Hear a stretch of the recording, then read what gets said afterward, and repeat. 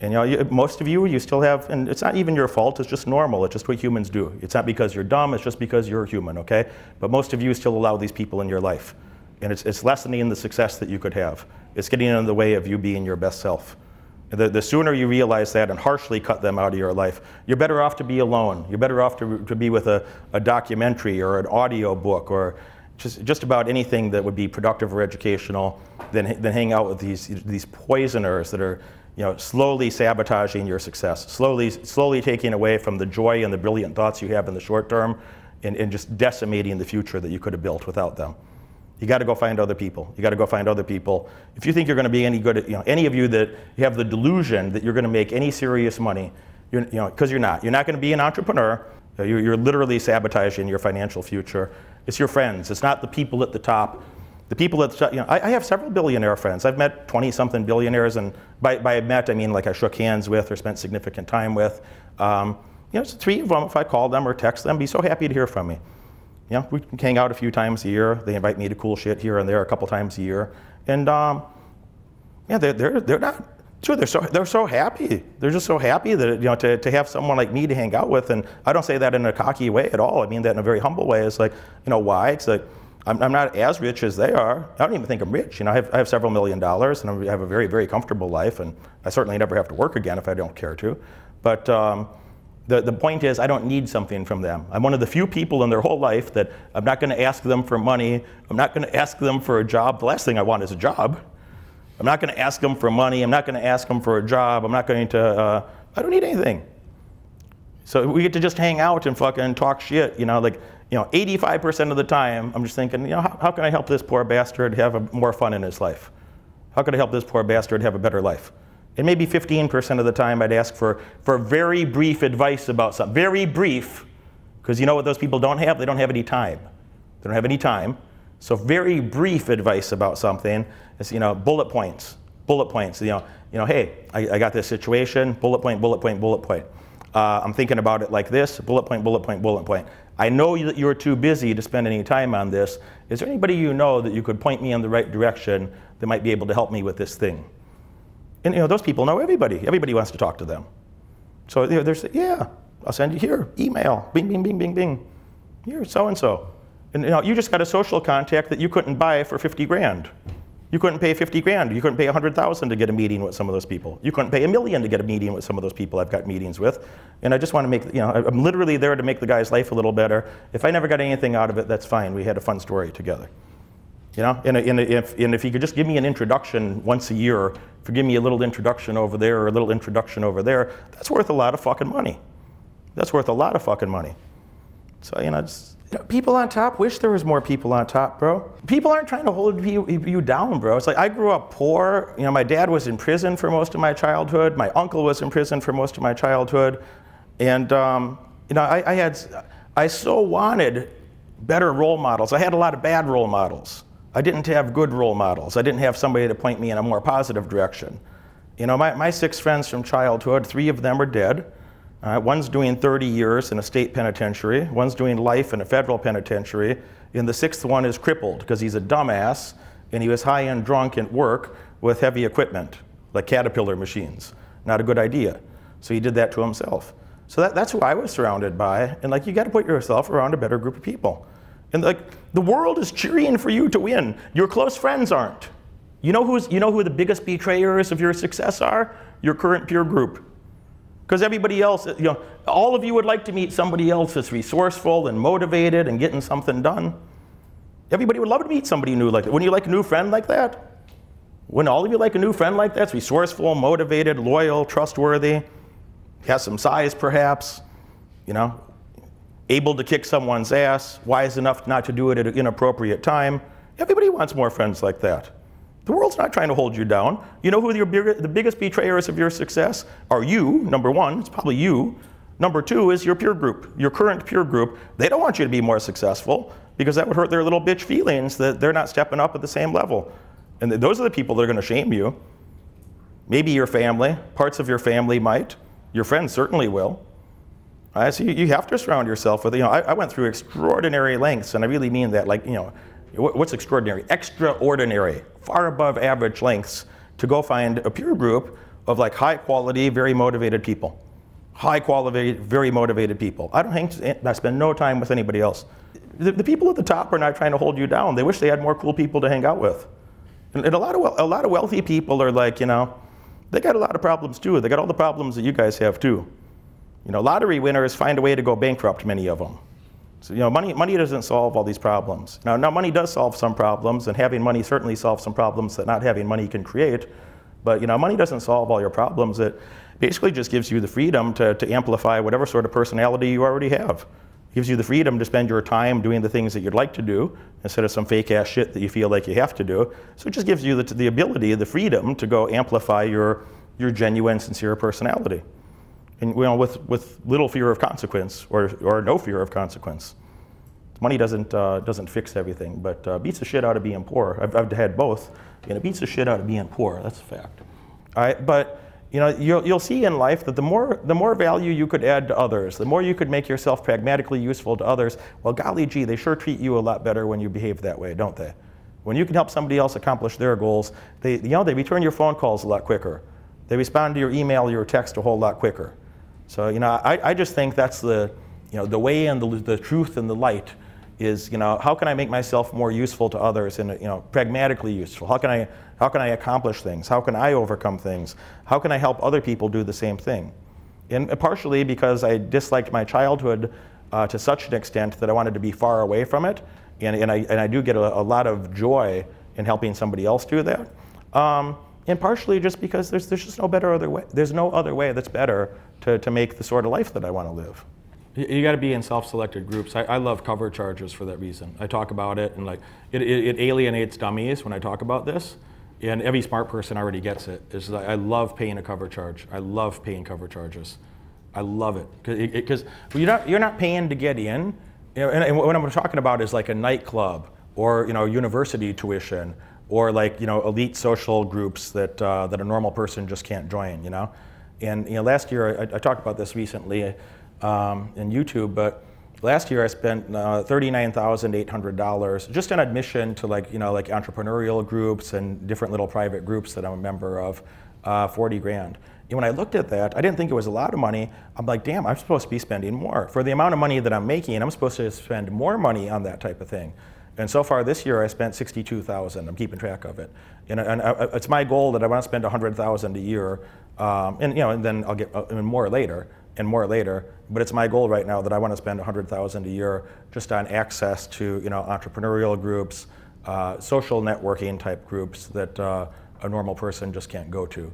I just think of it like that way. It's like you're not paying to get in. You're paying to keep all the wrong people out. You pay a fee to keep the wrong people out. So you don't have to associate with people that would poison your life. And then what's left is, it shouldn't be like if you're doing pretty well in life, it's not like a treat for you to hang out with other people that are doing well too. It's just normal. If you're doing good, it'd be normal to hang out with other people that are doing good, So it's not like you're paying to go hang out with other people that are doing pretty good. You just, you hold yourself to a certain standard that you're allowed to be in these places. But the reason that there's a money exchange is you're just paying the management to keep out the losers, so you don't have to deal with all this trash and riffraff that would make your life worse off instead of better off. The other things I think about that allow me to get those things is like, well, how could I be a better economist? How could I use my time and other resources more prudently and for greater effect?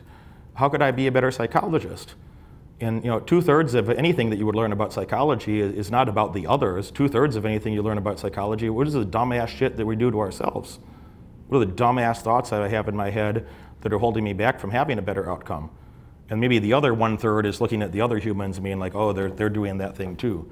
Or they're doing this other bizarre thing that I've read about or heard about and I don't innately understand, but I see how a permutation or combination of genetic code and environment could create such a creature on the earth.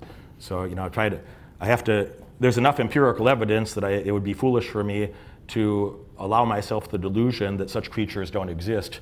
But God, it's a foreign idea, and at least I'm not doing that to myself, But 2/3 of it is just introspection of unwiring your own stupidity. Would you generally agree with that? Yep. 2/3 of anything you'd learn about psychology is unwiring your own stupidity. And maybe 1/3 applies to the other people, the other creatures you're interacting with around the world. And then the third thing I think about all the time is communications. If you could be a 3% better communicator, you would double your income in 12 months. You don't have to be a 300% better communicator. If you were a 3% better communicator, especially as an engineer, if you were a 3% better communicator, you double your income in 12 months. And I talked to one of my buddies, he's a CEO of, it's a small company, and he and I were talking about, he called me about just a question about a conflict that he was having within his company. He's asking my advice on how to solve a social conflict of another person in the company that's very important to the organization, but also causes a lot of little drama and troubles in the organization. And I said, you and I are both real calm about stuff because we had a lot of bad days in our life, or had a lot of rough days in our life, So him and I are real calm about stuff. And he's like, yeah, man, I was like, he's like, I had cancer, I recovered from that. He's like, I got stabbed when I was younger, and blah, blah, blah. And I said, oh, I got stabbed too. And I haven't even thought about it for a long time, but I had to pull a steak knife out of my own shoulder at one time in my life, and that wasn't much fun, So I just think all day, how do we get shit done? How do we go build something? How do we get shit done? How do we solve a real problem? And I don't think that's so extraordinary. You know what your ancestors all did? That's how they spent their days. I don't think that's so extraordinary in human history, because that's how our ancestors built a civilization. I think the only thing that's weird about me behaving that way is just that, other people stopped thinking that way. As we had a more robust civilization, other people just got soft and became more pussy. Because if you looked at everything that I just said, well, all of your ancestors had violent conflict. All of your ancestors had, man, they had tougher things than we got to deal with. All of us, every one of us. You got ancestors that dealt with way tougher stuff than we got to deal with. Like life or death things, you die early, it's bad. So I don't think there's anything extraordinary in that respect about how I am thinking or how I'm structuring my time, except that other people seem to substitute towards leisure and softness in the modern world, very rapidly. They just want to be soft, and it's like a jellyfish. There's no way that I wake up 10 years from now, 20 years from now, and be like, damn, I wish I knew less about how money works. I wish I knew less about how to get money. I wish I knew less about economics, or I wish I knew less about human nature, my own and others. There's no way that you wake up and wish that you were dumber or poorer or less of a quality communicator, because those are the things that are going to be those are the predictors, the correlates that are going to indicate like what's the quality of your peer group, what's the quality of people that it's going to be normal for you to hang out with. How strong are those relationships going to be? How strong are those bonds and those relationships going to be? What are your financial resources going to look like? Based on those social resources, is anybody here too dumb to understand? You all understand, right, that your social resources are going to greatly predict your financial resources? You all get that? Yeah, of course, because you're a human, of course. So, what does that mean? It means you're going to have really good, the higher quality friends you have, you're going to have access to more cool shit, including money. The money is not the thing. All the money buys you is freedom, bro. All the money gives you is like the freedom to spend your time doing the shit you like to do instead of some fake ass shit that you feel like you have to do. Yeah, there's no way that you wake up later. All that really means then, if we boil that back down to today, what do we got to do today? Is, well, we have to invest, all of us, me and everybody else here, is like the people that are going to have the best outcome, this year and next year and 3 years and 5 years and 10 and 20 and 30 and so on. The people that are going to have the best short-term and long-term outcomes are people that are going to invest in education, and specifically people that have an education around, communication, being a better communicator of value, building your value, so building your personal value, which a lot of guys are already good at that here, all right? But a lot of you are fucking really dropping the ball on communicating that value to others, to other quality men or to other quality women. Some people are too shy. Some people just haven't thought about it that way. For the mathy, nerdy science guys, a lot of those people, they're just in a negative mindset, and I don't mean that in a bad way, just hear me out on this. For the engineer type people, and mathy science people in general, okay? That includes doctors, lawyers, engineers, finance nerds, econ type nerds, all of us, okay? Like, these are people that are thinking about failure points. You spend all day thinking about where's the failure in the system, where's the problem, what's the problem, where's the failure point? How do we stop from fucking up? Let's make sure we don't fuck it up. You guys get that? Right? Is that a great entrepreneurial mindset? This is not a great entrepreneurial mindset. And you don't get what you deserve in life, you get what you negotiate for. It's just fact. Specifically, I'm going to do this 4-day program about sales, marketing, and negotiation. There's a lot of guys that are really smart, they're really motivated, and if you could just change their thought about a couple things to make them a little more tolerant of conflict, to help them be a better communicator about their legitimate value and value proposition, and you know, what could be a sustainable, mutually beneficial long-term relationship, which was where any money or other long-term happiness is going to come from, you know. That's really what I'm going to do over there. And we're going to do a lot of exercises. You know, it's one thing for me to have a seminar about something, and I'll do that, but my NFL buddy, my business partner, is going to come talk at this thing about, you know, he made some money in the NFL. Well, he made a whole lot more money, about $40 million in business after that, you know. You know, everybody speaking at this fucking thing is a multimillionaire that they did something. You know, it's a self-made multimillionaire guy. So I got, you know, several people that are, you know, fitness celebrities, former models, fitness celebrities, have, you know, 2-3 million followers on various social media platforms, stuff like that. They're going to help guys with, you know, how do you create a brand, and how do you monetize that brand? What is a brand? What is a brand name, guys? Recognizable and safe. Yeah, it's a promise. Recognizable and safe. It's a promise that it's going to live up to a certain standard. That's what a brand name is. The brand name, you know, Gucci counts, right? It's a brand name. You know, a brand name is a promise that it's going to be a certain standard of quality or social status in the case of some luxury goods. You know, why do I have this ridiculous watch that I paid too much money for? A Timex watch. You could buy a watch for $40. You pay for a brand name because it means something. You know, you pay, you know, a scrap value on that watch is, if you melted down the goddamn gold, it's you know, 18 carats, so 75% pure, and a couple hundred grams, and $1,520 an ounce right now, because my Jew spidey senses tell me so. So 155 troy ounces. The scrap gold's worth about $7,600. And then whatever the diamonds are worth. And diamonds are a false market too, by the way. If anybody that knows about De Beers Corporation, you know, it's an artificial market, you know. So I don't know, we got 10 grand in scrap here. So why do you buy a watch and pay 50,000 used when it's worth 10 grand in scrap? Used 50,000 when it's worth 10 grand in scrap. Because Rolex built a big enough brand name over the last 100 years that, you know what, since I bought my last Rolexes starting at age 20, and the 9 other Rolexes I had over that time, I always bought them used because I'm a Jew. I always bought them used, and I always bought them at a reasonable enough price that I've either got, you know, 95% of my money back, or sometimes 140% of my money back that you sold them for a profit. So you basically get to wear the thing for free, and it's a store of value because you have faith in Rolex to keep up their brand name, to keep up that brand promise, that somebody in the future is going to pay some ridiculous fee for it as well, you know? You basically have to wear the goddamn thing for free. You might even make a profit on it later, you know? Better than inflation. The girl version of that is a Chanel handbag.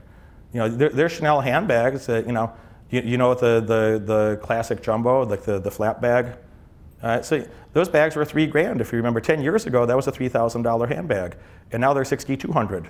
But you know, the goddamn Chanel just doubled the price of their bag in a decade, more than doubled the price of it. It's the same bag. It's called the classic bag. It's been around for decades. They just doubled the price in the last decade because they can. Because they can. And I don't know why they got rid of the grand shopping tote. That was a sin. Look, man, if I wanted to go study something new, the first thing I would do is go get a mentor to do that. If I decided I was going to be a doctor, I wouldn't start fucking cutting up my girlfriend by myself. Probably I should go to medical school or some shit, you know? Probably I should go find a trained professional to help me, you know, engage in the best practice, because you're going to fucking hurt yourself or be in a much worse situation. And kind of to Travis's point, like, a guy that's got a good work ethic, a guy that's working really hard, but like working on the wrong things, you're making your life worse. So literally, you're making your life worse. Guy, you know, I'm a smart guy, great work ethic. You know, I'm gonna work harder. If you're working on the wrong things, you're making your life worse. You know, and time is going by, and time is your most valuable asset. I just wanted more freedom. I didn't want to feel like, you know, that you know, just a poor dumbass. You know, I just didn't want to live my life that way, and it just changed my whole life. You know, And there's nothing more noble in the world. You know, Andrew Carnegie talked about wealth, and Andrew Carnegie was the richest man in the world at one time, and inflation adjusted, he'd have over $400 billion today. Andrew Carnegie is, you know, Carnegie Steel, which then turned into US Steel out in Pittsburgh. And he said, you know, no person can become rich without themselves enriching others. And that made a lot of sense to me. The only way that you get money, the only way that you have the best relationships is you got to help other people accomplish their goals. You got to be able to add enough value. That's what this value adding means. It's not some metaphysics woo-woo shit. Maybe some other people talk about it that way. I don't think of it that way. It's just like, oh, like the more I can contribute to others, the more they're happy to contribute back to me. The more I can help people solve their problems, the more I can figure out how to solve my own problems, you're now qualified for higher quality problems. And when you can solve more difficult, higher quality problems, you're going to get better rewards, aren't you? That's just it. You know, it's how do we do that? And you know, pickup is a team sport, and the business thing is a team sport. And like, the people that do that alone don't have the best outcomes. It's going to be bad. And the people that go build a network around them of like, they have the best training, they have the best people around them, those people are going to have superior outcomes.